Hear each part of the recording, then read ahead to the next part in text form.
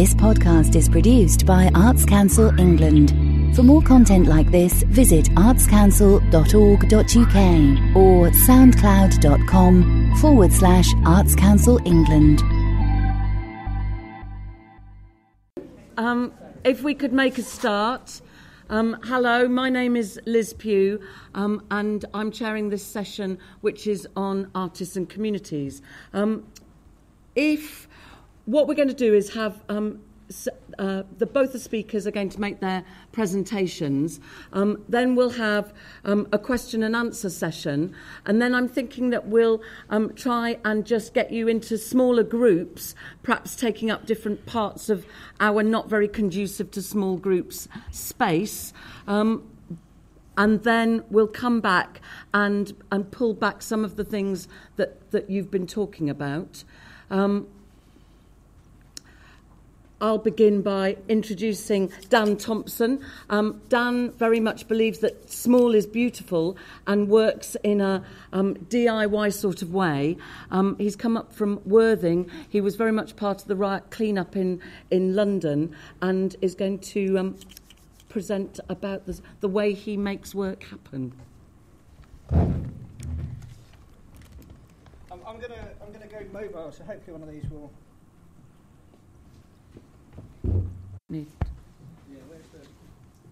Is it on? Have we got technical support, please? Got that? Is that working? Yep. Yeah. Excellent, thank you. Yeah, my name's Dan Thompson. I'm an artist, writer. Let's get onto the slides. Here we are. Social artist, artistic director of Revolutionary Arts, artist, writer, entrepreneur, dad to 3, community activist. And that all sounds irrelevant, but it's not to me, because we were asked to talk about artists and communities today. And for me, I mean, Liz Forgan spoke about the restless innovation of artists, and that's what I do. I'm always doing different things. I get bored really, really easily, so I'm always trying to do something different. And what interested me about the idea of artists and communities is that it separates the two. That somehow artists aren't part of communities, they're something different. At which point in the average day, as artist, writer, entrepreneur, dad, activist, at which point am I artist, at which point am I community, at which point am I running my business? All the things, they're just one blur. I am part of those communities. The reasons I'm here today are twofold. I think, well, threefold, really. One is that I complained a lot about State of the Arts last year, not having any artists in it, and kicked up quite a fuss, I think, and kind of got in people's way a bit. But mainly because the work I do, I've been doing for 10, 11 years. But last August, after the riots, I'm the guy that organised Riot Cleanup. That was a mass community action organised entirely through Twitter with no leaders. Although I organised it, I wasn't in charge. Nobody was in charge. What happened was there was an idea that needed to be done, that needed its time. And that idea was that local people would get a broom, help their local shopkeeper and clean up after the riots that had happened. I did a presentation to Nesta yesterday, and the statistics were just amazing. That I think 12,000 people tweeted using the Riot Cleanup hashtag. Overnight. We reached 7 million people. We had thousands out on the streets across London, and then the idea spread across the UK with Manchester Riot Cleanup and so on happening as well. All of that was done without any organisation. There was no organisation. There was me, a mobile phone and a laptop and a hashtag on Twitter. That's what people do now. They don't need an organisation. They just need the idea. Clay Shirky, who's a great thinker, said that organising without organisations is where we're going in the future. David Edgar earlier said that we need organisations to reach audiences. Well, we reached 7 million people with a laptop and a mobile phone. Do you need organisations? Questionable, I think. The other thing that I've been involved in is the Empty Shops Network, which is the creative reuse of empty spaces on our high streets. We've just completed 3 months of workshops, meetings, research in a project called Pop-Up People. I've got copies of the report here for you today, and some badges, if you'd like a badge as well. That was our first project funded by Arts Council England in 11 years of working, and they gave us £10,000 to do that project. And again, I think that was just because it got to the point where it was slightly embarrassing that I was out there doing this stuff and they were referring people to us and talking about us in documents that had never funded us. But they did, and it gave us that chance to go out really and test ideas, research, look at things. We visited a whole load of towns across the country. Bedford is one of them. We Are Bedford had the most remarkable branding, really, really slick, really neat. What became clear, though, was that all the places that we went to, the empty shops weren't the important thing at all. The spaces, the buildings weren't what was important. It was the people that were getting out there and doing things. Ed Vasey said we need artists in as many places as possible, and that's exactly what pop-up people did. So what did we find with those people? We found that they were very local. They were very interested in their local town, their local community. They were entrepreneurial in whatever they did. They were generating income, attracting funding. Most of them had broad skills that they were bringing in from different professional backgrounds. They came from a diverse range of places and were all, without exception, plate spinners. They were juggling lots of different projects at once. Leeds was another one, and that's where the plate spinning term came from, was Culture Vulture's blog up in Leeds, who ran an event called Plate Spinners. Really local, really passionate about their town, and a lot of them were coming back to being interested in their town at some kind of life-changing point. A lot of them had had children or family or given up one career and moving back. And all of them were working in a really agile way, creating partnerships, networks as they needed, and embracing the temporary nature of what they did. And that was making the work really sustainable. Pop-up people are very sustainable because they don't have the costs that an organisation has. They just get out there and they find whatever they can to make it happen. Experimenting, prototyping, testing new ideas the whole time. One of the projects that we've run with the Empty Shops Network was Workshop 24 up in South Kilburn in North London. And that was a really good example of an empty shop project. We went in there, small amount of funding. You can see how full the calendar was that we were running there. We ran 30 or 40 different projects out of one empty shop. But we were never there as artists in the community. We were there as part of the community. The day that we got the keys to the shop, we were just another shop on that street. We were just another bunch of people living in that community and working in that community. There was no difference between us as artists and the community. So that really, my conclusions are, we're all living portfolio careers, networked lives, and in the lifestyle we have today, the boundaries of work, life, leisure, all of those boundaries are so blurred that it's irrelevant. We need to see Ed Vasey and government catch up with this stuff, really. Ed spoke about the difficulties of working in government that doesn't encourage collaboration. All we're seeing is collaboration. Pop-Up People was all about creating collaboration across the country. We're seeing the worst of this at the moment up in Glasgow, where Glasgow City Council are bringing in entertainment licences for art exhibitions. So anyone that wants to exhibit art in an empty shop or any other space now has to go through the same planning regulations as a stage show or whatever. Utterly ridiculous. We don't need more bureaucracy at this time. We need less. There's no difference between artists and communities. There's no difference between artists and businesses. And those kind of bizarre planning decisions just enforce those boundaries and those lines that aren't there. Artists and communities, yes, work well together. But communities don't need those artists to become other organisations. Museums, gallery, arts organisations, a lot of those are now belonging to the past and have got to find new, flexible, adaptable ways of working and become part of the community, not something separate to it. Yes, artists, yes, communities, but not separate. Thank you.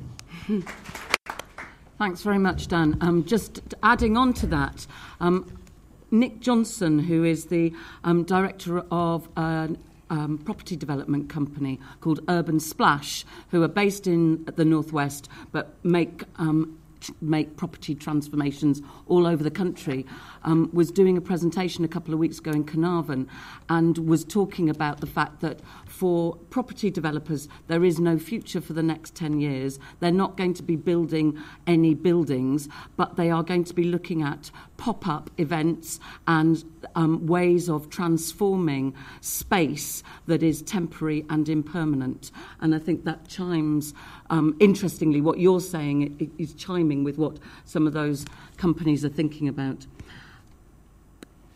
Next, we've got Rosie Kay. Rosie is a choreographer, has her own company and was a RAIN Fellow, and is going to talk to us about her work in the field of dance and connectedness, I think. Different projects that engage different communities in quite different ways to make pieces of work. One project involved the British military and resulted in a tour production, 5 Soldiers. The Great Train Dance involved training local professionals as dance leaders and involved over 300 participants on a local heritage railway. And Mind Out provided dance training in 3 mental health settings and resulted in a performance about the stigma of mental health. What motivates me are deep artistic questions about the world we live in and my understanding of it. I need to be really engaged and inspired by a subject so that my research stimulates me into exploring worlds which I might not be familiar with. Work with a community must be genuine in order for it to be both authentic and rewarding for both sides. What I won't compromise, though, is the quality of the work. My standards stay the same, and community input should really sort of add to the quality of the work itself. I want to make art about the real world, in the real world, with real messages to today's audiences. And I hope to try and increase audience understanding of difficult or taboo subject matter and aid empathy and understanding through my work. So the first project is 5 Soldiers. This was inspired by a dream of losing a limb on a battlefield and connecting the horror of my real leg injury sustained on stage to the risk a soldier puts his or her body through in warfare. I felt physically connected for the first time to the horrors of what was at the time the Iraq War, and wondered if the choreographer's knowledge of the body could lead to a deeper understanding of how and why soldiers do it. Dissatisfied with contemporary media accounts, I saw that the medium for their job was like a dance of the body. I wanted to gain a first-hand understanding for their training in order to know what it might feel like, the thrill, the adrenaline, the pride, as well as the pain and the injury. This profound insight led me, eventually 2 years later, to an attachment to the 4th Battalion, the Rifles, a battalion hit quite heavily by Iraq and in battle training prior to deployment in Afghanistan. I was exposed to extraordinary training scenarios, first as an observer, spending 4 days and nights hallucinating with sleep deprivation on a cold and wet Dartmoor, to becoming a participant as trust was gained, learning to fire a live rifle and even joining in a 2-day battle against the Coldstream Guards in an abandoned village on Salisbury Plains. I'll never forget the scream of horror as an attacking soldier realised I was a fucking female. This was the male preserve of the infantry, but I gained great insight not only into the life and training of a soldier, but my own capacities as a human. I did not like everything I saw in myself, but by getting my hands dirty, I understood the draw as well as the fear of battle training.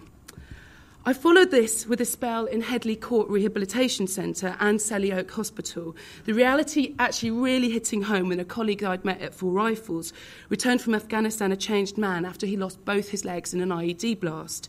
Visiting him in hospital, despite working with amputees at Headley Court, was a big shock. The shock was not just with his changed body and future life, but as I looked around the unit and the ward and saw it fill with literally hundreds of severely injured men, still laughing, still joking, still full of banter. Being allowed such privileged access changed me. While I detested the horror of war, I could not help but see the soldiers as humans and the human adventure and human cost of warfare. When it came to creating a full-length production, from this experience, I was sometimes paralysed with fear. It was no longer research, but representation of current and very controversial war. I became extremely practical for my military training. I trained the dancers with TA weekends, invited weapons experts, drill sergeants, and we had a 19-year-old injured soldier join us as a consultant. The work itself was a big success for the company. We've been touring for 2 years throughout the UK and internationally to Spain and Germany. We also created a 13-angle interactive website of the film of the work, which is really using the web as a medium to watch dance, to trying to use it artistically to see dance in a different way. Five Soldiers was even featured on Radio 4 Today programme, stunning that dance got in the news and a personal highlight to my parents. However, it was bringing the work back to the military that we had some of our most moving and profound performances. We transformed the Rifles Drill Hall in Mayfair into a black box theatre and performed the work to a very mixed crowd of London dance audiences, soldiers, officers and retired generals. We had 3 rows of uniformed soldiers suddenly turn up at South Shields, and I sat squirming in my seats, wondering how they were going to get through an hour and 20 minutes of contemporary dance. But not only did they stay for it, they actually all stayed for the post-show talk. And a sergeant of 20 years' experience stood up and told us and the otherwise civilian audience that we had fucking nailed it. The work certainly had an impact on the military in a strange kind of reciprocal kind of relationship. In April last year, we were invited to Paderborn in Germany to perform at the NATO 5 Rifles base in a converted cinema in the barracks. We performed to pre-deployment troops and their families. And this performance was commissioned by a rather enlightened major who realised that her husband's battalion were facing a deployment in Afghan that would result in about 1 in 4 returning injured. With an average reading age of 9, many soldiers would not read the 3-inch thick manual given to soldiers and their families to prepare them, and most would resort to the soldier's superstition of best not think about it. As she put it to a letter afterwards, they do need to face their demons because it really might happen. To play a part in the real mental training and preparation of soldiers going to war was quite mind-blowing and not particularly comfortable either. We are facing their demons for them. While nobody got hurt, dancers came back to life and walked afterwards. For soldiers and families, this experience of performance opened up the channels of communication in the military support systems. They began to prepare mentally, physically and financially for the worse. Our work did not take a provocative, overt stance on the wars, which was a really fine line to tread between arts audiences and military audiences. No matter how utterly barbaric I saw the maiming and killing of young men for political aims, it is not the soldiers that send themselves to war, but the politicians who send them out, and our society that picks up the pieces of broken lives. I wanted to humanise the wars that seem so depersonalised to us in civilian society. So this was a really hard community to get into. It was really hard to get into in the first place. It took me 2 years of trying before a retired Major General saw the argument about a war choreographer. It stays a very locked and guarded community. Once inside the environment, it wasn't really easy to kind of gain the trust of the soldiers. I was really tested before they let their guard down. I think a bit of dancers training helped here. Head down, do as you're told, keep up, don't take too much shit. Once I got the research and the access, when we made the work, we had to get it right, both to an arts audience to gain any kind of critical acclaim and audience responses, but also to the military. We really wanted to be authentic and to touch raw nerves to those who really do it as a job and profession. I think we succeeded. I'm going to talk about briefly the Great Train Dance, a totally different project. This was 2 years of planning, resulted in a wonderful large-scale dance in, on and around the Severn Valley Railway. We trained regional artists, involving them in the full creative process. We helped them recruit their own participatory groups.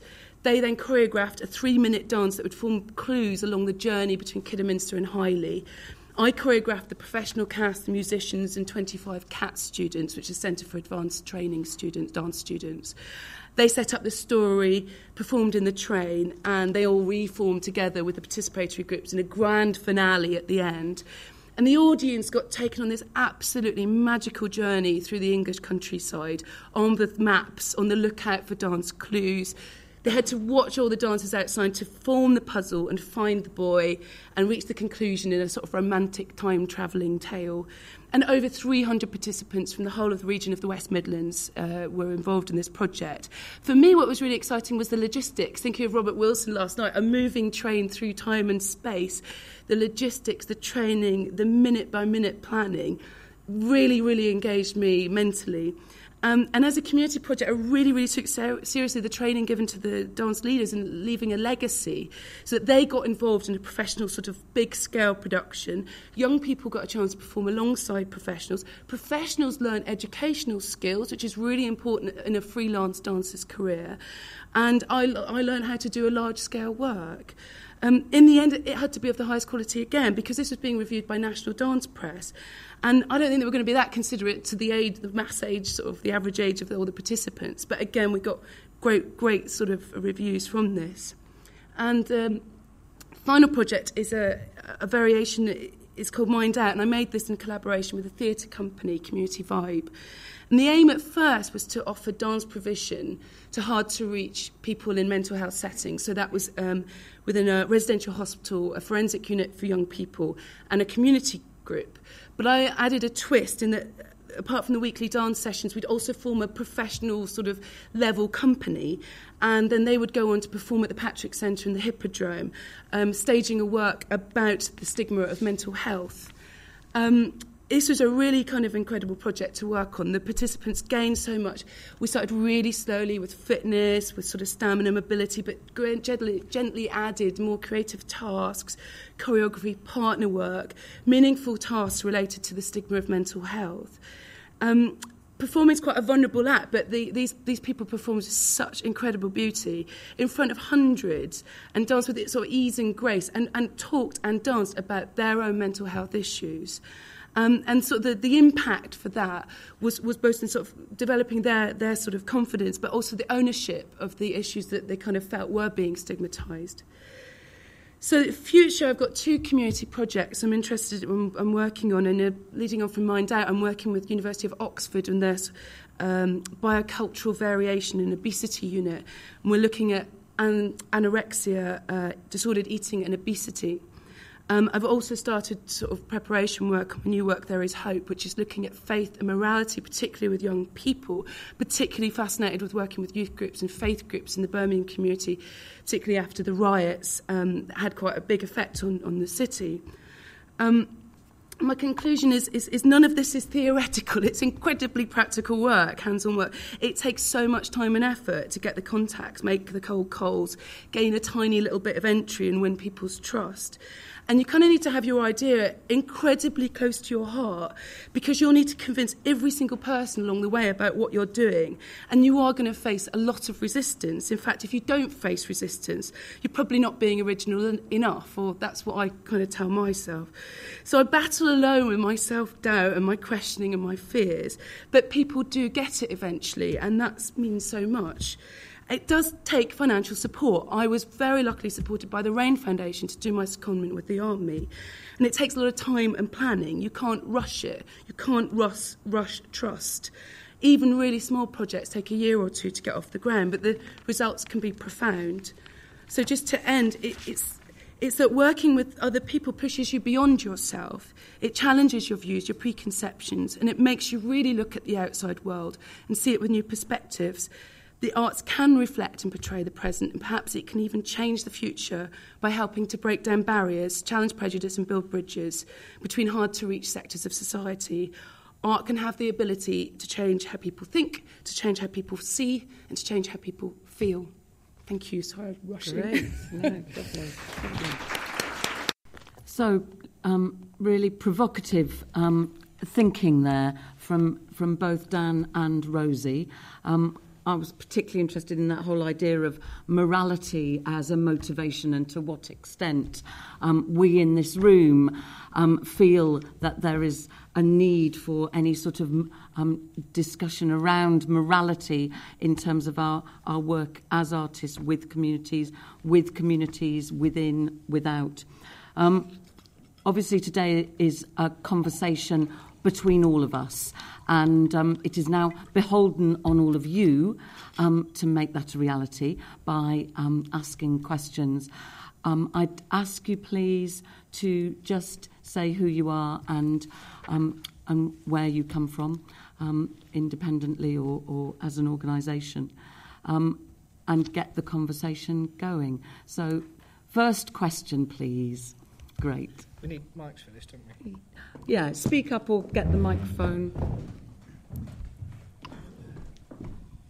Hi. We have more house lights as well, so if there is any more way that we can see everyone in the room, that would be helpful. Well.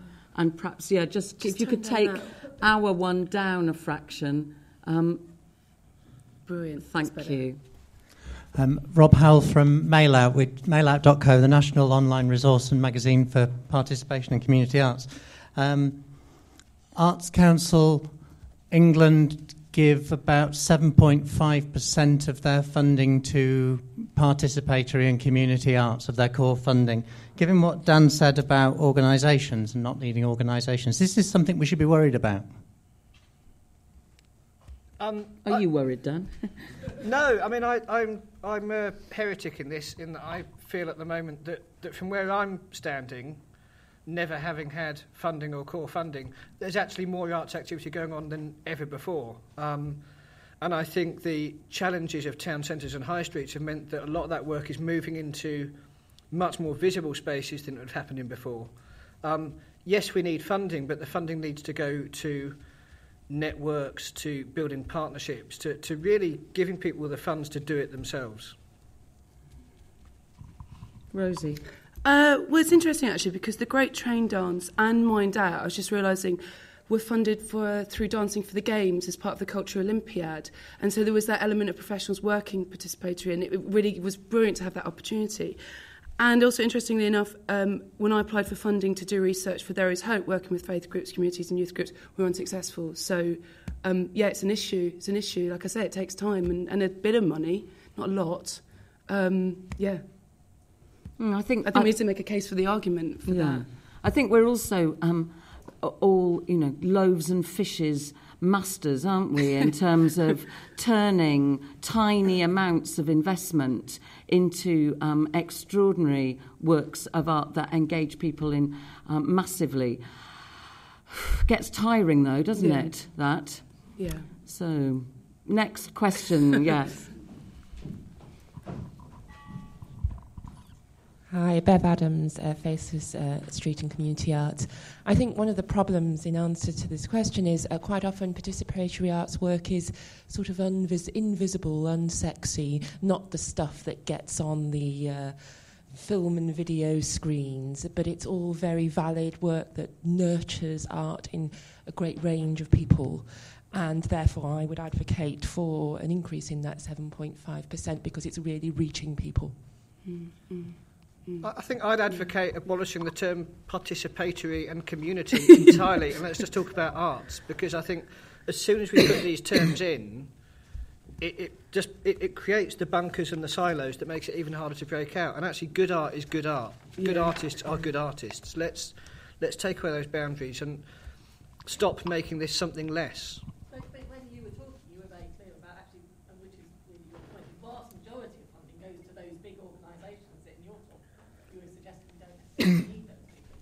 I mean, let's not forget Arts Council was set up with one aim. When it was set up, Arts Council had one aim, which was to fund the Royal Opera House. That was the point of Arts Council England. That's what it was there for. Yeah, I mean, we carry a patrician view of the arts is our, is carried around on our backs, isn't it? Yes. Jim Tuff, I work for the Arts Council of England. This is my last day. So it's possibly a good time to make comment on some of this. But no, I mean, I've worked for the Arts Council of England and the Scottish Arts Council, and I come from a participatory arts background, but I agree those terms are becoming a bit weary. I mean, one of the things I think that's important that we're trying to do is to challenge the orthodoxy, the mainstream, those institutional kind of monoliths, if you like, to get that responsibility, that wider civic responsibility. So I wouldn't just see our investment in, if that's right, those 7.5% of the the funds that go to individual organisations. There's a wider battle to be fought, if you like. The other thing is, and it was mentioned by Ed Vasey, the programme we're looking at, Creative People in Places, is going to be a real challenge to us and to all of you, because it is about absolutely genuinely putting local people at the forefront of deciding their own creative destinies, futures, or whatever. And I think that's a big game changer that I hope, folk in this room who are clearly interested in this area of work can rise up to that occasion. But we're, if you like, trying to put our money where our mouth is in that regard, but the expertise lies with you, and I hope you'll get involved in those programmes. Can I just pick up on that point that you say you are challenging the larger organisations? Presumably that's when you're making your funding allocations, you are doing that with strings attached. Can you give us some examples of how that balance is shifting? Well, it's a hearts and minds thing. I mean, to put strings attached in funding agreements is one thing. What's more meaningful in the long term is folk to get it, to see that their leadership role, their civic responsibility goes beyond the kind of orthodox forums in the orthodox places. So, it's one of the things I think that we've done that's good is to lay out our ambitions over this 10-year strategy. So things like the Creative People in Places programme or anything else should have that perspective. It should be about building those relationships. But yes, I mean, all our guys, all our relationship managers will be talking to folk about how they, in their own way, and we need to allow for that diversity of practice and history and where folk are at to unfold it in its own way, how they begin to take on these responsibilities. And I do see them as responsibilities. That's my view. It's an investment of public money. And so the responsibility goes that there's a resonance with public interest that comes with that. But I think, we should all continue to be vigilant and agitate for it, because it's a long process, I think. Okay. I think there's one quick point I'd like to bring out of that, which is interesting for me, is that you spoke about programmes and getting people to apply to programmes. Having just gone through my first Arts Council application, I got 10 grand. I probably spent 2 grand's worth of my time and admin to get that 10 grand. So actually, how do we reshape those programmes and those funding streams to give funding direct to people that can do good work without creating that onus of they have to be an organisation, they have to shape themselves to be an organisation and fill in those questions and work that way?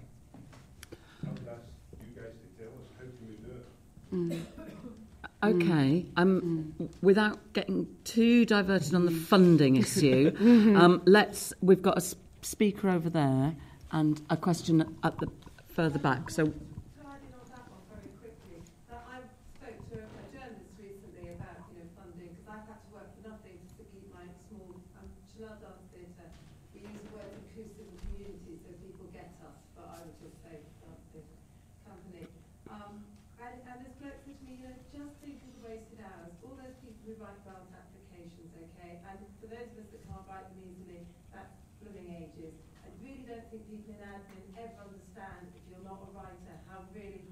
Yeah. Times it by 10, okay, and it's hell. And you just look at the waste of all those applications that don't get done. What a waste of creativity and energy. Yeah. So it would be great to rethink it. I don't know what the answer is, but it would be great to rethink it. And I think without being, too favouritist, it's almost worth that idea where I suppose it's more like a patron, that someone coming to you and saying, I think your work's really interesting. Can I give you some money? So that actually make process-driven work, which actually comes from your communities out. What's really hard for me is I have to find an idea, put a tag on it, think of a product, but actually my work really comes from the people out. I think there's a really simple solution to the question you asked of how could Arts Council England do this in that comment, which is that what Arts Council England could do is accept that rather than its staff being relationship managers, they are experts and they are clever and they know what they're doing and they get good at their field, and say to them, you have a budget. Just like local authority arts officers or anybody else, you have a budget. And you can use that budget at your discretion. It doesn't have to be big, but give that budget to help people write arts applications. Write the funding applications. Say you can have £200 to cover a day of your time to sit and write the funding applications. And actually, that would be a good way to do it, I think, and easy and achievable. Okay, over there. Maria. An instant observation, actually, on the Arts Council thing. I think, and I always have thought, that £26 million a year to the Royal Opera House is wrong. I think it just is. It's an extraordinary amount of money. It should be going to people that you're talking about. Because if ever there was an organisation that can appeal to the philanthropic, surely it's that one. I can see Reebok written outside there, except they wouldn't like it, would they? Whereas I can't see Reebok written on your company. Yeah. I don't think Liz would like it. They wouldn't like that. So, Not many people do. It's, Just an observation from another room. Gavin Stride apparently has said around this subject that there's more benefit to participating in the arts than there is to seeing it. Which I think is an interesting observation. Like football, apparently, it's said in brackets. Yeah. Which is interesting. And just the third thing, I don't know whether Liz, you've got two speakers either side of you. You do stuff with communities, and it's in a different way to the way that you two do. And maybe you could say something about that, the big participation, celebration stuff. Okay. Yes, because I will say something about that, even though my role as chair is obviously not to speak, but to lubricate the oils of conversation, the wheels of conversation. The Plank's been making work for 20 years, and we make work that we try to make work that resonates with the places that we are making it in. We started with a ship, which meant we were itinerant, and now we make work all over. And you will have seen on the film the piece of work that happened in Finland, which was outdoors, that Mark Murphy directed. And I think that we work with people because that's the way to create work that has resonance and has endurance, given that we won't be there long term. Because we're itinerant, because we don't have a venue, we parachute in and stir things up and then move on. And that creates some interesting conversations with people who are there all the time, and it creates an opportunity, I would say, for an outsider to come in and look differently at where you are and who you are and what you do. We're making a piece of work at the moment in Essex called Sparks Will Fly 2012. And why is there a company who's based in Salford working in Essex? I think part of it is because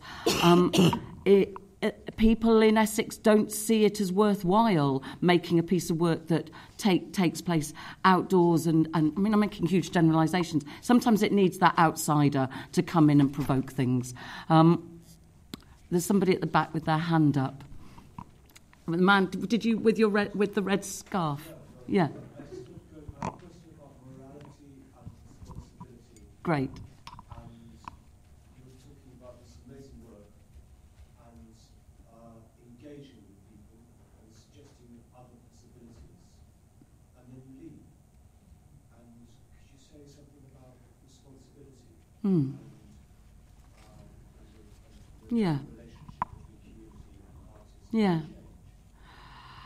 I think the process that we use and how I'll give a specific example in Finland, which was that piece that you saw. We worked with young people in Finland. We worked with shipyard workers, with schools, with young people in the Academy of Applied Science, and with puppetry students. And one of the things that happened as a result of when we first arrived in Finland, there was a lot of feeling like how come a non-Finnish company have come in to Finland to work with us in our year of culture. And as the process went on, there was a feeling that people realised that perhaps at the moment there weren't artists who had the capacity to make the sort of scale of work that we were making. As a result of that process, we had 3 young people from Finland came back and were employed by Walk the Plank last year, and I feel that what will happen in 3 years' time or 5 years' time or however long it takes, when Turku comes to make its next celebration or its next procession or whatever, it won't need to look outside of Turku, because we worked in a way that empowered young people to get involved. As another example of that, about 8 years ago, Proboscis Studios were parachuted into Worthing to run a project in Worthing Library, and I was mightily pissed off that we had all this homegrown talent and that they'd bring in somebody else and commission somebody else. However, what Proboscis did was brilliant. It's great work, and I've now gone on to work with them. But for us as an arts organisation, it fired up our imagination and raised the bar for us and made us think, actually, we have to get that good, because I want to be getting those contracts next time round. I don't want it going outside. So it pushed us on, and it did a lot of good. It's a question I ask every time we go and do a project somewhere that's not my hometown, but all you can do is go in and do your best and be honest to people and try and build those relationships. Just on another side of that, I mean, I'd say like Mind Out was one that I don't think we necessarily got it absolutely right. I thought the theatre community would pick up the pieces. We didn't realise there'd be such a drop from 3 months of weekly dance sessions ending a performance. Like we get drops after a tour or performing as professionals. That for this community group, there was this really massive drop, and with mental health issues, that was terrible. And I thought we really didn't get that right. Like building in a get out strategy, an exit strategy that's again meaningful and real, is absolutely essential to projects like this. With the military, we're still talking to them. We're still doing some work about sort of changing attitudes about disability at really high ranks now. And I think also for me, like staying in a region, staying in the West Midlands, staying in Birmingham, you have all these different facets which you can try and engage people with lots of different levels, and you're kind of always there. So there's a kind of benefit to staying somewhere. Social media as well gives us a great way to carry on and do that exit strategy stuff. Because with social media, you can leave the immediate area that you've been working in, but stay in touch with those people on a daily or a weekly basis and help and sort of nurture them. And certainly when we left South Kilburn, we left, but we've kept in touch with some of the people there and helped them carry on. Yeah, that whole pass it on thing. Jamie Oliver got it right, didn't he, when he went and worked somewhere in Rotherham or something? Pass it on. I'm aware that I've not done what I said I was going to do, which is get people into small groups. But I'm also thinking that at the moment this feels intimate enough for people to be able to speak. Shall we carry on? Show of hands with a yes, let's carry on like this. OK, in which case we don't have to faff around with lines of chairs. And there's a question here, and then there's another one there.